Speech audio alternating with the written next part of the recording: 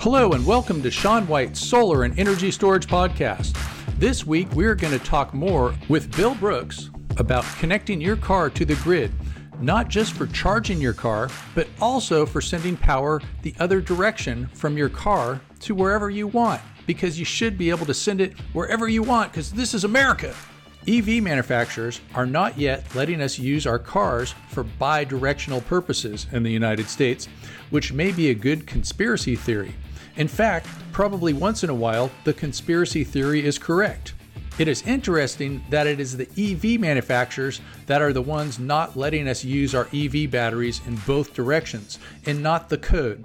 The NEC allows for bidirectional EV connections, as we can see in Article 625 EV Power Transfer System. That was last week's topic. Maybe the EV manufacturers are turning into greedy auto industry executives, just like the ICE industry. And ICE is not cool in this case. It stands for internal combustion engine. You know those people who burn stuff to make energy, like cavemen? Not a very sophisticated way when we can use crystals and sunlight to make energy, or even wind turbines. This podcast was an offshoot of myself and Bill talking about 705.13, Power Control Systems, which is part of NEC Article 705, Interconnected Power Production Sources. If you want to be able to feed the grid, you would also have to comply with Article 705. If you want to power your house when the grid is down, you would also have to comply with Article 710, Standalone Systems. We tie all of this together in our online free 2-hour class for NABCEP Continuing Education Credit and Prerequisite Credit entitled Solar Building Codes, Fire Codes, EVs, Rapid Shutdown, and Energy Storage Systems, and even more thoroughly in our advanced 40-hour and 30-hour classes at HeatSpring. You can go there by going to SolarSean.com. That's solar, SEAN.com. Let's get to our talk.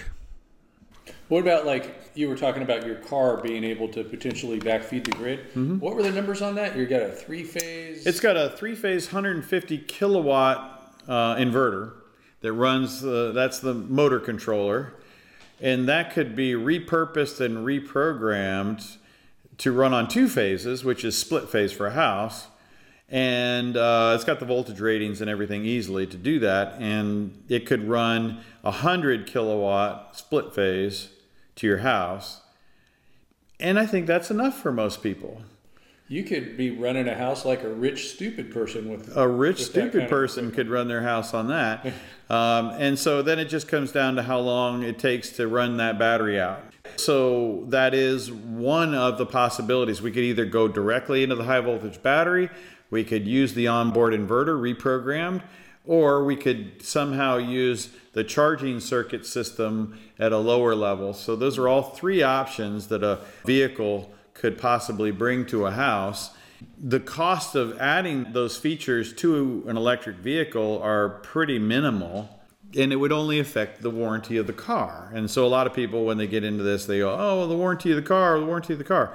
Well, I just did the math yesterday with a guy over drinks, and my car warranty is about 33,000 kilowatt hours over its lifetime. So I can take out and put in about 33,000 kilowatt hours over the 10-year, 100,000 mile warranty. That's what they're figuring on. So my warranty should really be 33,000 kilowatt hours, and forget this stuff about miles and years, or just simply add it as the third metric to that warranty. And then if I have a 33,000 kilowatt hour warranty, it's already tracking how many kilowatt hours have gone in and out of it. I guarantee you that. I can get a daily report on how many kilowatt hours have gone in and out on my battery. All right. And so all they do is say, okay, you want to use this on vehicle to grid? We got no problem with that. It's just, you're going to be cha-ching out of your 33,000 kilowatt hours. And there's nothing stopping me from using up my 100,000 mile warranty in 1 year, right? I could drive 100,000 miles in a year and I would use up that warranty. I could wait 10 years and use up my warranty that way. Or I could run my house on the car and use it up in 2 years. Okay, well, look, this is America. I can use that warranty any way that I want. So the idea that, the battery manufacturers and the car manufacturers, they can't figure out the warranty. That's the first response out of everybody's mouth. And I'm like, no, this is the simplest thing ever. They already have all the data. They just need to throw a number on the table. Pick a number. I don't care what it is. 33,000. Throw it out there. And then they monitor it. They have no question as to whether or not you're within your warranty or outside your warranty.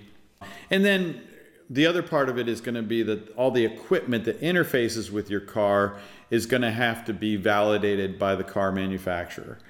And that's really so that you don't overcurrent things. I can use up to 150 kilowatt charger on my car. And it can charge my car in 18 minutes from 20% state of charge to 80% state of charge. In less than 20 minutes, I can do that. That's unbelievable. And then I have to ask myself, the manufacturer says that's okay to do. And they're saying it's not going to void my warranty, it's not going to reduce my warranty.